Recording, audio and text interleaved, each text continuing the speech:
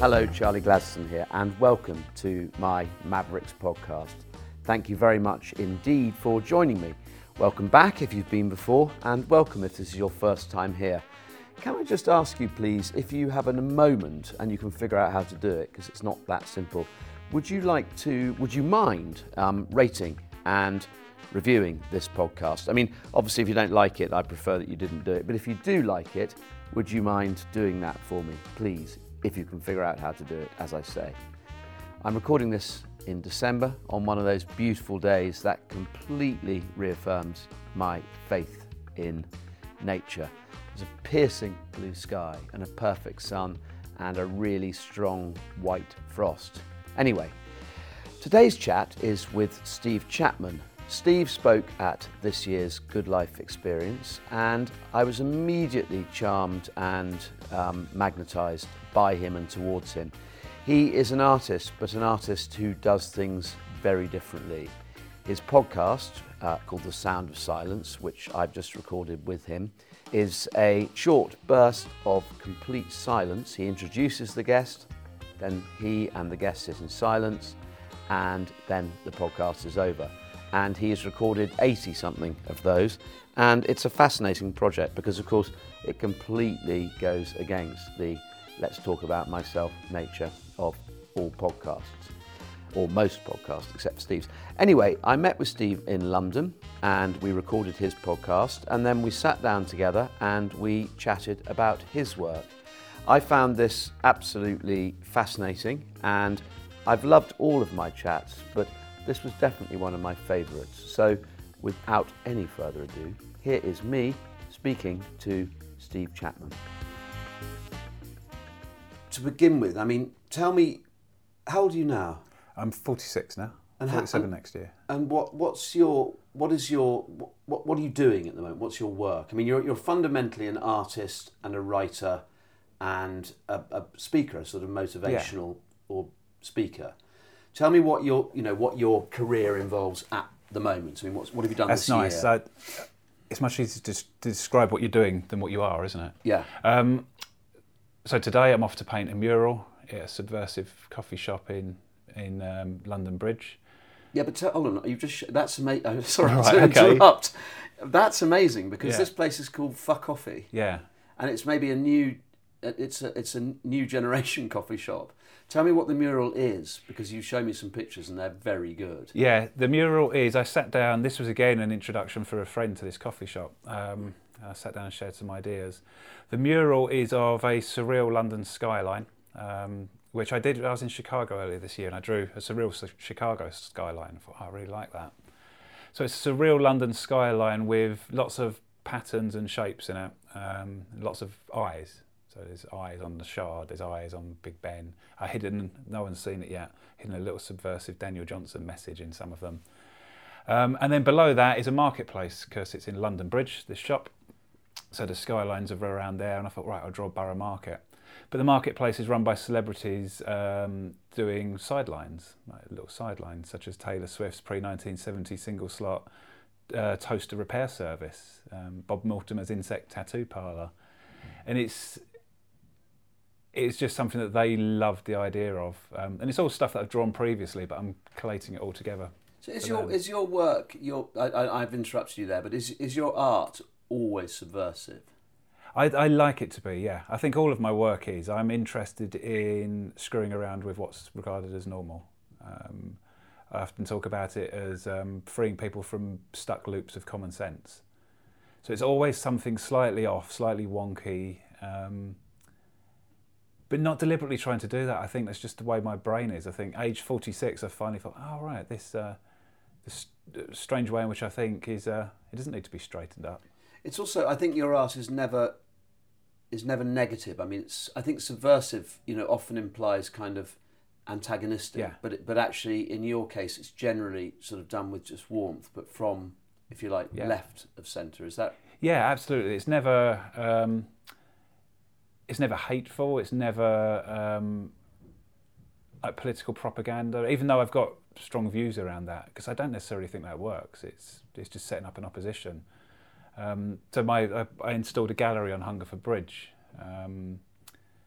it was called the Hungerford Bridge Gallery of Outsider Art, and for 91 days I was the curator of London's smallest independent outsider art gallery, with like 10,000 visitors a day, mainly because they wanted to walk across the bridge. And how much art did you have in it? There were 8 huge wooden pieces that I cut out, and I made a custom washing pole to get them over onto this plinth, because you couldn't get them off. I injured my ribs doing it. But the whole idea of that project was to get people to look up, to pause, to stop, to go, and to show that art doesn't need to be in a big institution, it doesn't need to be in a gallery. So it's subversive in that way. It's making a real strong stand against the elitism of art. It was making a strong stand against what I've come to know as the digital extraction economy, where everyone's just looking down on their phones. And for 91 days, there'd be crowds of people around it just going, I don't know what this is. What is this thing? And there was no way I didn't have my name on it, so it made it even more mysterious. But so just going back to my original question, so at the moment, this year, you're doing this amazing mural in Fuck-Offie in Bermondsey. Yeah. What else are you doing or have you done this year? Well, a lot of my time has been taken up with the Sound of Silence podcast, which is, again, most of my ideas come when I'm out running. I run virtually every other day. And I often joke that I get to a point when I'm running where my self-doubt can't keep up with me because it's not fit enough. So Sound of Silence came to me while I'm running. I just thought, what would the opposite of a podcast be? And then chain of events, and the Sound of Silence is the world's first silent podcast featuring special guests. And you're close to doing 100 different people who sit in silence after an introduction. Yeah, that's 2 it. minutes. Yeah. So the project started off thinking, all right, we'll have 2 minutes of silence and then maybe a bit of an introduction. Other than constraints of I want it to be, if we're talking binary terms, 50-50 male-female, not just be with people I know. And yes, only 100 episodes, which the 100 episodes only came to me 5 episodes in. I started recording it early 2018. And I thought something's missing here. It doesn't feel, so I thought, it needs an end point. I'm really interested in impermanence and the fact that if something has an end, it changes the nature of it while it exists. So yeah, only 100 episodes. I love the way that Mike Skinner of The Streets, who I think is one of the greatest musicians to ever make music, when he was asked why he quit after 5 albums, he said because 5 albums makes a nice box set. Yeah. It was like, and I kind of get that. Yeah. I'm a big fan of Brian Eno and Peter Schmidt's oblique strategy cards, which is it's some things that they used to use when they were working. And one of my favourite cards in that simply says, is it finished or is it done? I think it's such a brilliant question for creatives to ask. So yeah, it needs an end point. And already people are saying, are you going to keep going? And I'll miss it when it's gone, but nothing's permanent. I think there's something really interesting in this actually, which I kind of considered, but I hadn't considered in this context, is that we assume that kind of everything's forever. So, all of the institutions and even the kind of shops and department stores and things that we've grown up with, or businesses that have existed, we kind of grow up thinking they'll be here forever. And then if you reflect back on things, TV programs, series of books, shops, when you were little, none of them exist anymore. No. And I think, the sort of, in a very kind of career-based world, we've perhaps come to a sort of point where we assume that everything's forever, but there's something quite nice about wrapping it up, I think. Yeah, I think ending well. If you have a choice to end well, because it's got to end at some point, why not have that choice? I'm funny enough, I'm thinking about the same with this podcast. Yeah. I mean, I'm on about 52 or 3 now, and I'm kind of thinking, I want to do something else. Yeah. But I quite like the challenge of ending it. But okay, so the Sound of Silence is a collection of things. Now, what's the kind of, so that then exists, but you have got an idea about trying, I think, to get that into some sort of permanent archive somewhere, have you? Yeah, well, there's a couple of things with Sound of Silence. Is the whole, people ask me about the stats of the podcast, and it's like, I have no idea. I looked at them once and didn't understand them. But the intention of it is to create an exhibition of collected silence, which will hopefully be end of 2020, early 2021. And I've got a vision of it being in the tanks at the Tate Modern. We'll see if I have to scale back my ambition or not as it happens. The 100 light boxes around the wall,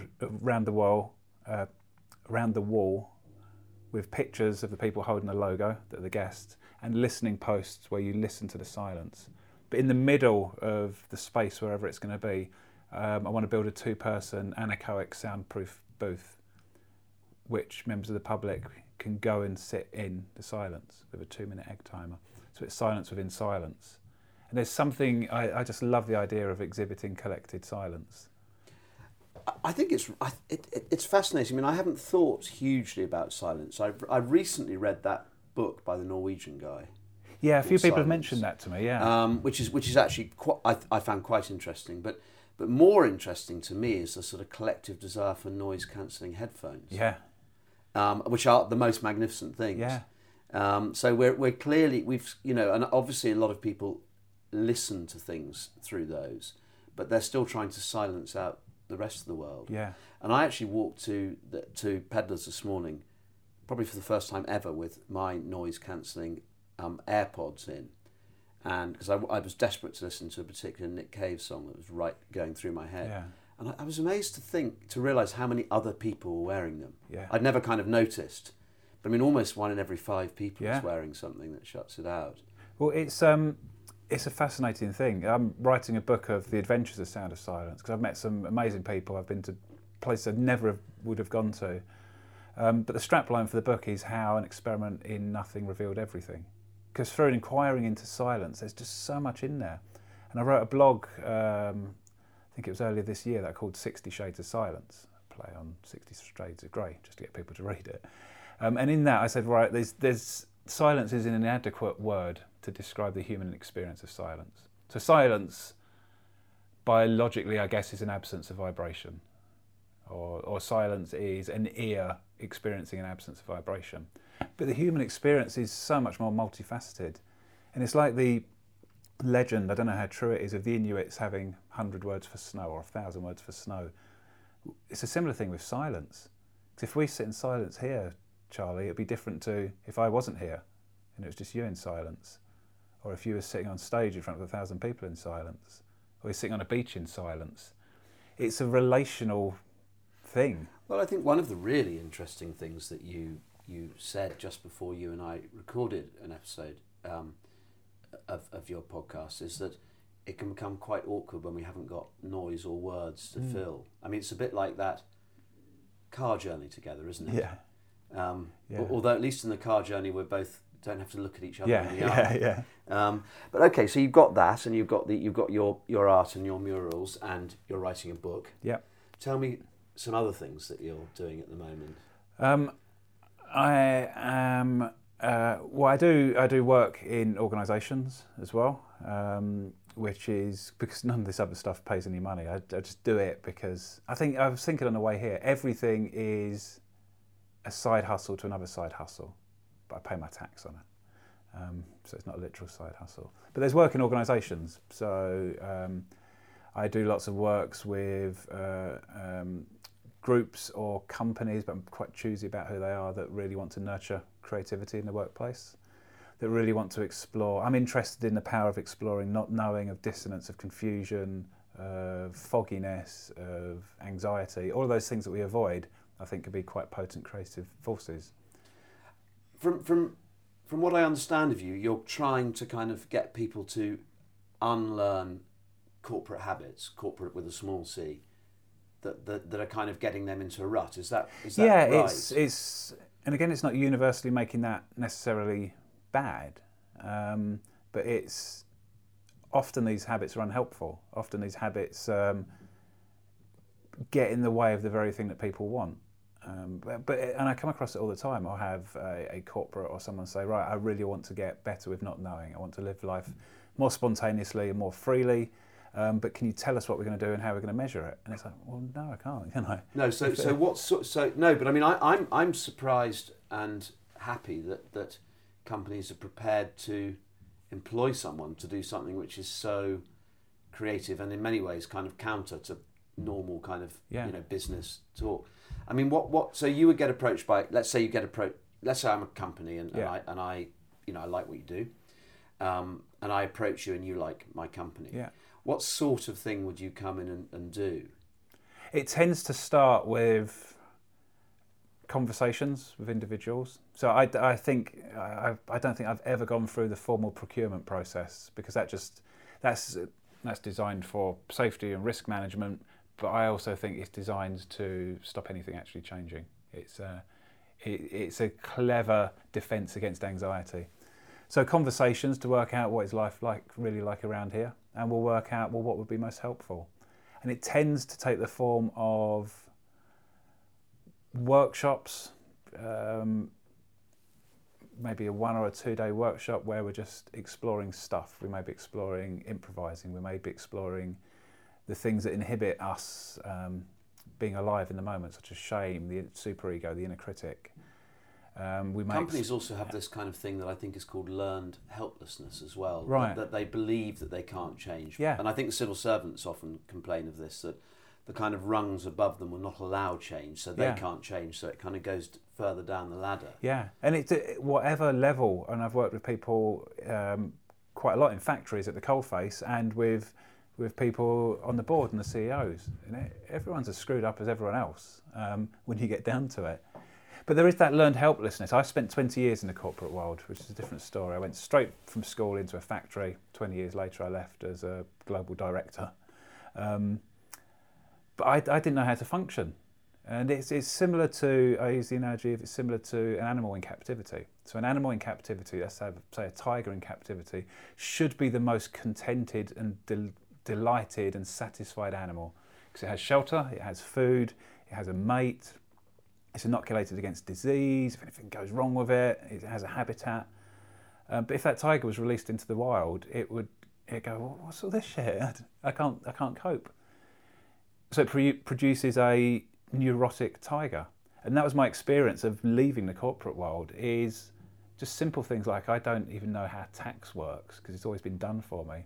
But then other things like, I remember once I'd gone out on my own, sitting down at my computer and thinking, I feel like such a loser, I don't know what to do. Yes, yeah. Because I'm so used to the stimulation and the day being organised. Well, I want to come back to that, Steve, but I mean, I'm really fascinated by this corporate work, and I think that is there a sort of way in which, so you're essentially trying to encourage creativity. Yeah. Creativity of thought and action. Yeah, it's creativity as a force for good. Is everyone able to be creative, do you think? Or I mean, because generally maybe this is the school system, I don't actually know, and the school system served me very well, so I've got no criticism, but it seems to be that you're divided into academic, which is called clever, and creative, which is not called clever at school. Do you think there is a division between, I mean, do you encounter anyone in this work who just has no ability ever to be nurtured into creativity, or do you think everyone can be? I think the short, honest answer, and I'll elaborate on that, is I don't know.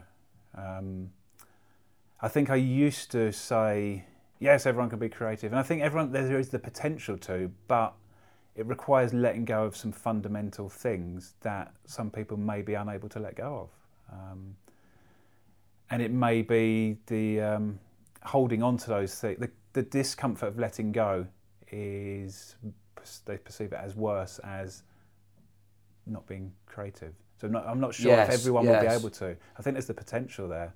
But it's again, creativity, I hate the word, it's been thingified, isn't it? It's been like creativity, like, can you be, is it as if there's a way of judging it? I don't think it was, I mean, I think I am probably someone he'd describe as creative, but I don't think it was even a word when I was growing up. No, it's I don't remember it being used at school or not, and I remember subjects such as art, music, and drama being so dull. I just think we weren't really encouraged to do them unless we were already very good at them. Yeah. So kind of, if you came to school and you're really sort of fully formed portrait painter, they might stick you in the art school. Yeah. But if you'd never done any painting but had an interest in it, they go, no, stick with the geography, I think. Yeah, and it's I see it with my daughter growing up. She's a brilliant artist. She's nearly 13. I think probably just for her own determination and mine and my wife's influence, when a teacher at school says, you don't draw it like that, she says, that's how I draw it. So there is that. I imagine growing up in your household, you'd have a fairly strong sense of your own rightness in that regard. Just so let's just spool right back. Yeah. So you leave school aged what? I did A-level geography because I liked going up mountains. So that would have been what, 17, 18? So did I. I loved A-level geography. I got a D in it. because I just loved going up the mountains and roches moutonnées and glaciation and all of that stuff. I loved all that stuff. I find it so... geography is regarded as a real dunce's subject. Yeah. But I always think anyone who lives or has a fleeting interest in the countryside, I'd like to know why that valley looks like that. Yeah. But all my friends think it's just like a dunce's subject. So. Well, it depends if studying is only in order to get some monetary reward later in life. I love being up mountains. We went in caves. We went to the North York Moors. We went to Wales. We went to the Lake District, and that's the only reason I did it. And where was the school? School was in Cheshunt in Hertfordshire. Okay. So I grew up in North London in Tottenham and Edmonton, and then the majority of my secondary school education was in Cheshunt in Hertfordshire. I went to the same. Had you moved? Yeah, we moved there. So it's the same school that Victoria Beckham went to. So she was in the year below me. Really? Yeah. So very posh, presumably. That's what I always say when they refer to her as posh spice. She's a lovely girl from the time I knew her at school, but it wasn't the best of schools. No, I know she's written a lot about. I think she's hugely admired. Yeah. To be hugely admired, and I'm sure that lots of people, almost as a kind of chain reaction, just snide about her. But it seems to me absolutely amazing what she's done with her life. Incredible. Yeah, and she's written about it a lot. She used to get bullied a lot at school. She didn't particularly enjoy the school. But yeah, it was a school in Cheshunt in Hertfordshire. Right. Okay. And so you did you go to university then? No. So neither of my parents, well, none of my family had been to university. My older cousin had been to study to be a teacher, but none of the entire family had ever been to university. So it wasn't. I still can't believe this is true for me, but I just wasn't even aware of it. I remember in the sixth form, my friends filling out the Shrigley and Picasso forms. I still remember the names of those forms, and just thinking, what are they doing that for? Which age 18, it feels really naive. And they all went off. One of my best friends went travelling. I think if school doesn't really tell you that university is something that you should really consider, then how can you? No. If your parents aren't telling you that, I mean, the odd person, or not odd, but I mean, occasional person might be, clever enough to kind of research it. Yeah. But I was highly naive and childish at 17, I think. Well, and I didn't have a passion. Well, I did have a passion, but I couldn't see a way of education supporting that. So when I left school, I wanted to be, I wanted to work in radio. I wanted to write radio, produce radio, and I also wanted to be a band roadie for some reason. But I remember going to see a career advisor with my mum and dad there. I must have been 15 at the time, and said that I want to work in radio. And the career advisor looked not at me but to my mum and dad and said, "Well, you have to be really good to do that. It's a really competitive industry," which my mum and dad, obviously wanting the best for me, didn't really encourage that. And it's true what he said. It is a cutthroat, rather ageist industry that if you don't, at least for popular radio, if you haven't made it by the time you're 25, you're not going to. Sure, I mean, you're not going to make it if you don't try it. No, so I gave up on that, and it's what's fascinating how what is contextually quite a small comment can have such a huge impact on a young person. I mean, I think I'm not. That person's comment seems to me to be extraordinary and irresponsible, but they might not have been a bad person. They're just making a throwaway comment. Exactly. And I think it's those little things. It's like a death of a thousand cuts. There was no one that said, "You're not good at these things." But of course, conversely, in a weird way, you often hear that had that careers advisor gone, now that's really interesting because my friend, it happens to be a producer at, Radio Sheffield. Yeah. I'll get you to meet them. You may, that might have been the sort of person you're now attributing to your who knows? Success. It doesn't, that catalyst doesn't take much. Well, and also I have absolutely no regrets about any of this because all of these little steps lead to us sitting here today. Yes.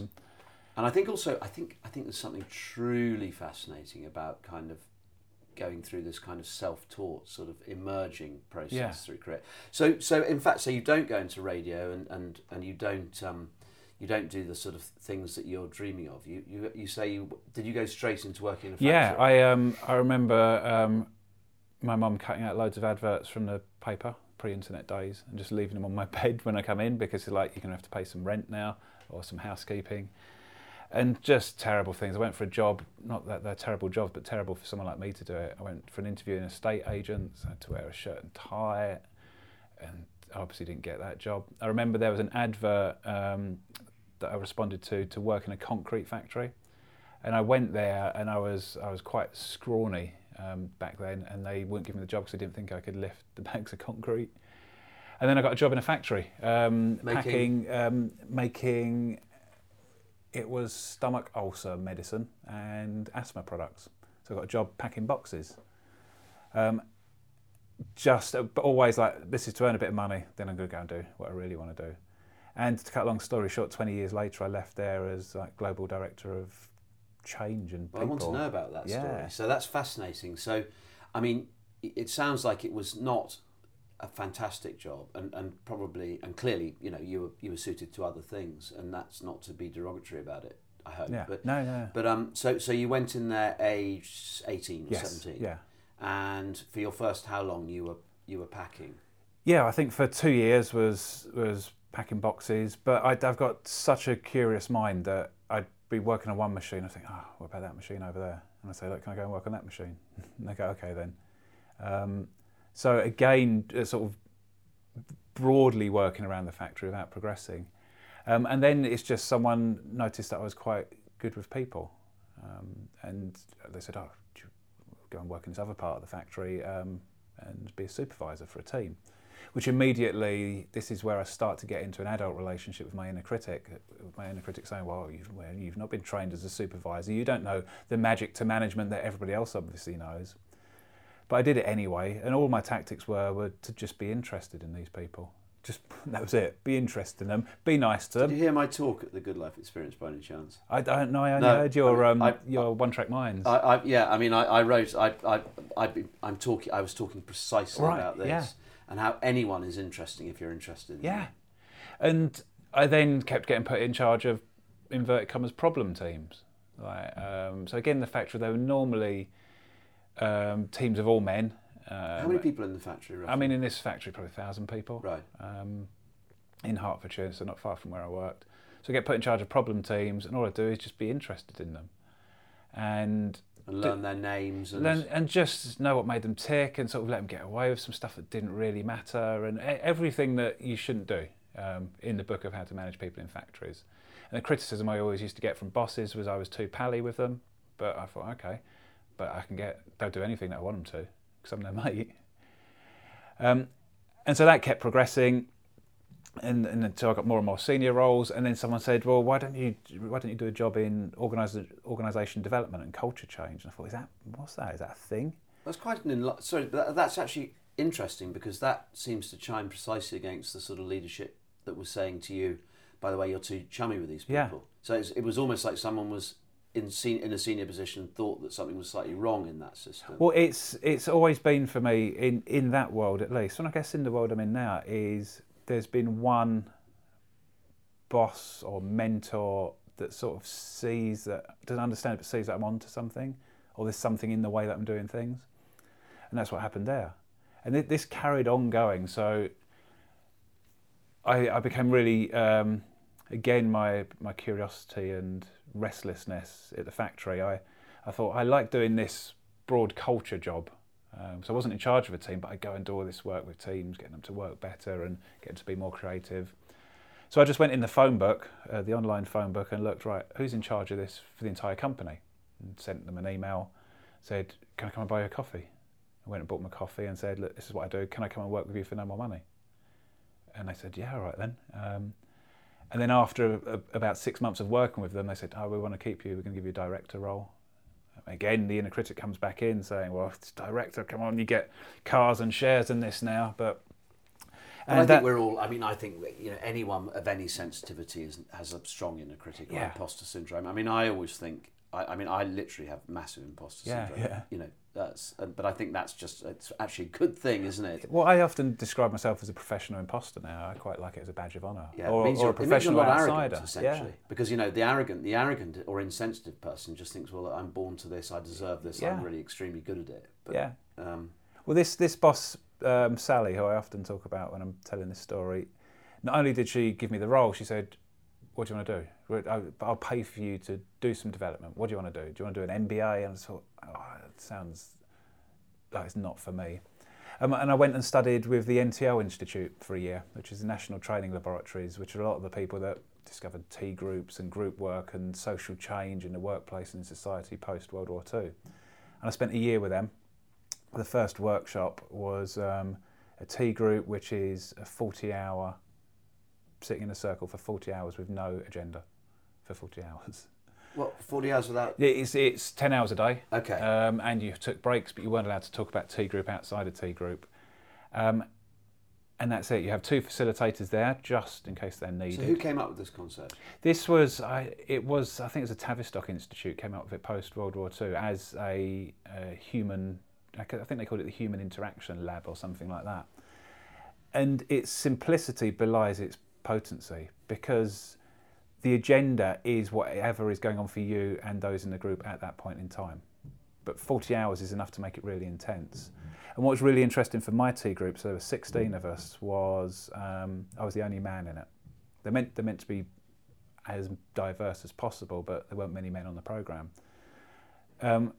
So it was even more fascinating for me, because it was a 40 hours of me asking myself some difficult questions like, what happened to that guy that used to do radio shows in his bedroom and draw the Appy Book comics and stuff like that? And then also, and what now does it mean to be a white, Western, tall, straight, able-bodied white man? And completely confronted with that over the 40 hours in ways that were painful and helpful and inspiring and make me want to run away from it. But I think that was again a pivotal moment of just thinking, actually, no, what happened to this guy that I used to know in 1984? It's bringing out your character, though, it sounds to me. Yeah. Because all these things, this confusion seems to me, not knowing you very well, but knowing you and studying your work, it seems that this confusion is at the root of what you do. Yeah. Not that you're confused in the sense you're wandering around not knowing where to go, but that you like a world that isn't clear and defined. And yeah, it's like, I think there's a hypnotherapist, Milton Erickson, said confusion always precedes enlightenment. I don't take it quite that literally, but when I'm in a fog, I know there's something potentially delicious on the other side of it. And then on the back of that tea group, I went on to do my master's degree at Ashridge. Which was okay, so essentially you rose through the ranks because of your extraordinary kind of what is now known as emotional intelligence, empathy, people skills. Something I think I'm convinced people are born with. I don't think you can. I think you can learn it, but you it's not easy to learn. You become a director, and then you start to want to kind of do something different. Is that? Yeah. Yeah. I mean, that's what happened as a result of the 2-year master's programme at Ashridge Business School, which was a master's in change, but it really was the philosophy, psychology and sociology of human organising, be that in an organisation or society. And I loved it. It was the first time that I felt I was invited to write and speak just from my own experience. And I got really good marks for it. And it's like, oh, this is what I imagined academia would be like. How interesting. So you applied to them through an interview? Presumably? No, it was another thing. I knew a guy called Bill Critchley, who was the professor who co-founded the programme. He'd been running it for like 13 years. And 3 years in a row, Bill had said to me, come and do the programme. And I said, no, I'm not good enough for an academic, no. And he asked me just after tea group, he said, I'm not going to ask you again, are you going to come and do it or what? And the reason he asked me is because he knew me, he knew my work, he knew the way I thought. Again, that similar story of someone seeing something. And he said, are you going to do it or not? And I said, okay then. And he went, well, you're in, that was your interview. And so, again, the same as I got I only ever had one interview in my life, and that was for the job in the factory. So I went there, and I felt physically sick the first day I was there, because Ashridge is a big castle. It felt like an academic institution. And I just thought, I do not belong here. And the very first assignment I wrote, I tried to write it in a very clever intellectual way, like blah, blah, blah says this. And my tutor just said, this all sounds very clever, but I can't see you in it. If you cannot write in a way that is just you expressing you, you're not going to pass this programme. And then I just wrote in the same way that we're talking now, like this is my perspective on stuff. And then I get brilliant marks back. And I wrote my dissertation on spontaneity. So again, this is the critical part, I think, is the tea group and then Ashridge and my dissertation. Because I just thought, well, half the problems are this illusion of control and certainty, and that there is anything other than now. So I wrote my dissertation on spontaneity. I trained in improv. I performed improv as part. That was my research. And I remember sitting down in my viva and the assessor looking at me and saying, "You've passed. Not only is it a pass, it's the highest mark we've ever given a dissertation, and you got 87% for your dissertation." I remember I just burst into tears, and it was that moment where it was like the academic demon just went, "Oh, fuck it, I'm out of here. This battle's lost." How interesting. I mean, I think you and I have incredibly similar thought patterns, because I've got this idea which may not quite be what you're talking about, but my notion is that in business in particular, or as in relationships, there's no such thing as a good or bad idea. It's how you act on that idea. Yeah. So we tend to kind of make up things. I'll say I want to do a festival, and then we just get on with it.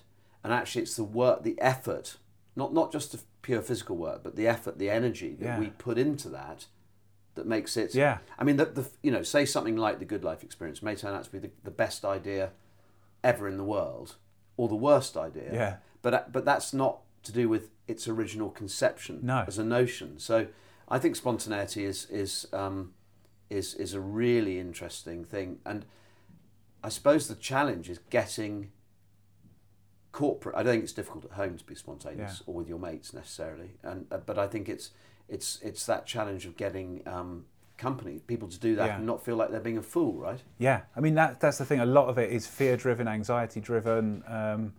A lot of the unquestioned corporate traditions of agendas and structures and strategies they might be helpful, but they're defences against anxiety. It's almost like it's stuff that you wouldn't apply to your family, like you say. You wouldn't come and say, "Charlie, how's the family? Are they efficient?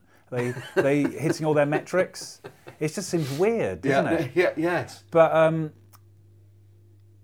in my experience, it is about to go in and just say, "Right, let's start where we show up and see what happens." It's too anxiety provoking. So it's about pacing and leading. It's what is just enough structure. I call it the world of just enoughness. What is just enough structure to contain anxiety so we can function. And that may be we've got a day, or we've got a room, or we've got an hour, or we've got some structure, but leaving space within that for things to emerge. And you find that, so what you mean is that you've got to tell your clients, if that's the word, kind of how it's going to work, or they're just kind of slightly at sea. Yeah, I mean, some will just go, "Look, we'll just turn up and do some stuff," which I don't find that helpful. I actually want a bit of an idea of what they want to work on. But it may be, so there was a group it was a board group I was doing some development work with, and I was just going to sit with them while they did their work. And I said, "Well, if we take an hour at the start, and I'm just going to do a few things with you that will be a bit weird, but that's the intention of them being weird. And if it feels weird, then it's working. Then you can run this bit of your agenda, and then we're going to take an hour here, which is a bit more of an open space, and we'll just see if there's anything we need to work on." And it's almost like just giving them enough of a sense of structure so they can participate. Because we always talk about move out of the comfort zone, but I think if you're in your distress zone, that's also not helpful. So I want to find that, I call it the sweet spot of discomfort, where you can still function, but it feels...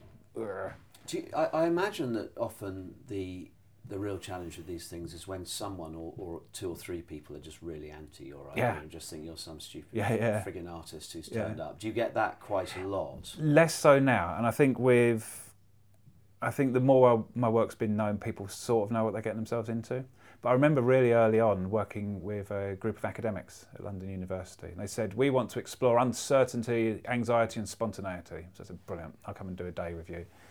And I think there was maybe 20 people in the room, 10 of them were senior academics. I mean, very stereotypical senior academics and the Vice-Chancellor. The other 10 were university staff. And I had a little bit of a framing, and I just thought, right, let's just experiment. We're just going to do some improv exercises. It's a great way to explore the lived experience of uncertainty. And before we even got into it, they go, "Well, no, what's the theoretical backing of this? I don't agree with this." And they're all deflecting from the experience, because their world was that's all theory. They know. Yeah. And I met them where they're at, and with empathy and compassion.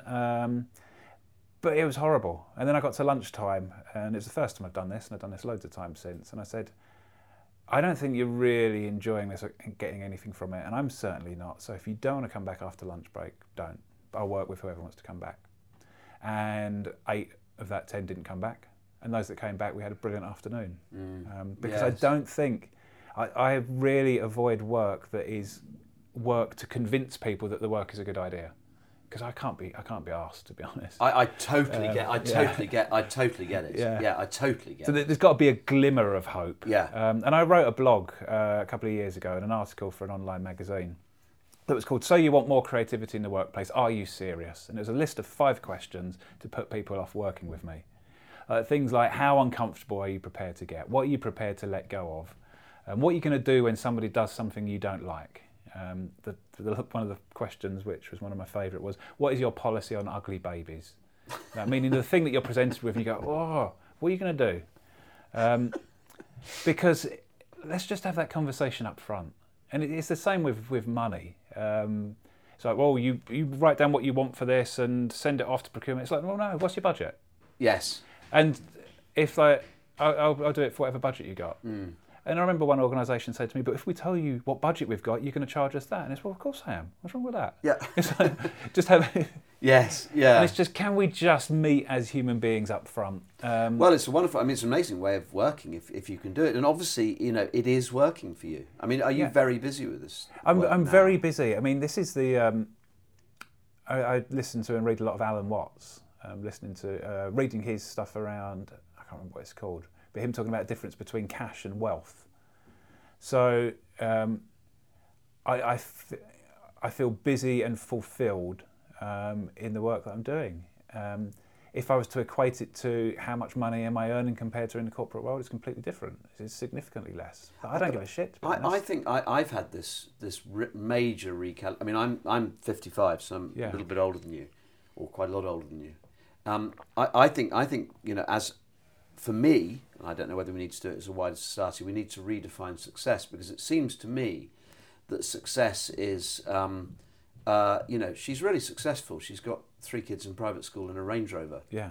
And probably crying herself to sleep as well. And I think that for me, I've realised that my principal metric of success is people based. Yeah. So I employ over 100 people. And if you say that, they go, God, you must be really rich. And I'm not. I mean, I've basically just about got enough in my bank account at any given time to get on. I live the life of Riley. I mean, I'm very lucky, and I lead a highly geared life, but I'm not. I mean, I'm a long way off really rich. But of those 100 people that work for me, and the 100 that have worked for me in the past, I'd say that almost all of them have had a good time working for me, and have left, whether they're even conscious of it, slightly better off than they were. And that's for me, that's enough, because I'm never going to be Richard Branson. Yeah, and it's I wouldn't want to be him. I want to be me. No, but I wouldn't mind. My point is, I wouldn't mind. I still wouldn't mind being rich. Yeah. But I don't think it's going to happen. No. So there's no point. So without wishing to come on too kind of mindful about this, I'm just like, well, why not start recalibrating? Yeah. What success is? I mean, for me, success is, am I regularly losing myself in a sense of flow with the stuff I'm doing? Like the last however long we've been talking, like painting the mural, like I had a day in Deal in Kent hiding bits of art around the town for people in the community to find. And they're just magical days, and they end up costing me money. But then there is, I'll charge a decent amount of money for corporate work because they should pay for it, because I'm taking big risks in doing it. And that nice balance of doing that, I quite like right, let's think, I've got 3 months mortgage probably covered, maybe 2 months, but there's that lovely tension in that. Yes, I think there is. And also it seems to me, and I could be wrong, but you've always been someone who's fundamentally happy in your own skin. Is that right? Because the way you tell the story, I mean, we didn't linger much on school, but I mean, the way you tell the story of the factory, that on the whole, you were allowed to be, both by yourself and by those in charge of you, yourself a lot of the time. Yeah, I think that the thing I struggle with is allowing myself to be myself. And I think it's a familiar discomfort with how I feel in my own skin. So it's... people often say, "Oh, you're really comfortable with not knowing," and I'm not really. It's just such a familiar discomfort that it doesn't bother me anymore. I suppose I mean something slightly different. I mean, seems to me that if you're interested in people, that brings daily joy. So that's quite. But also, you're very you're quite confident in your thought patterns, which must bring happiness. Yeah, I mean, I know you have imposter syndrome, but I mean, I actually think that's entirely normal for anyone except. I just take my imposter syndrome onto stage. I did a TED talk as my inner critic about how shit my talk was going to be. But I think that's all part of being human. So I am. It's lovely what you said there. Actually, I've learnt to trust more so over the last 10 years or so. Again, through work that I've done and through coaches, through working with a therapist regularly, which I recommend to anyone, is trusting this flow of consciousness. I think life's a conceptual art project, basically, that you never get to the end of. So I'm just thinking, right, what's the next thing? What's the next bit of not knowing to explore? Yes. Well, it's funny, when I did a talk at the Do Lectures in, I think, probably 2016. Yeah. And I recorded a series of podcasts from there. And afterwards I went round to everyone and I said, I'm going to ask you what you thought of my talk. Right. Can you say it was crap? Yeah. So I went round exactly like you, yeah. and I got about 10 people. So halfway through the podcast that I'd done of interviewing other people, I said, and I asked people what they thought of my talk. Yeah. And people go, oh, it's crap, Charlie. Really disappointing, crap. Yeah. And my first cousin wrote to me after listening to it, said, I didn't actually think it was that bad. Oh, right, nice. And he completely misunderstood. Yeah. But he... Yeah. Anyway, there you go. Steve, thanks so much. That's absolutely amazing. I mean, I could talk all pleasure day to talk. you. Yeah, so likewise. Fascinating. I think there's some kindred spirits here. Very much so. Yeah. Thank you. Thank you.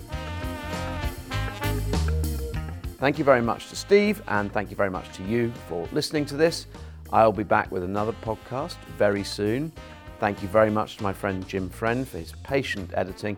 And as I say, if you get a chance, please figure out how to rate and review this podcast. That would mean a lot to me. Thank you. See you. Bye.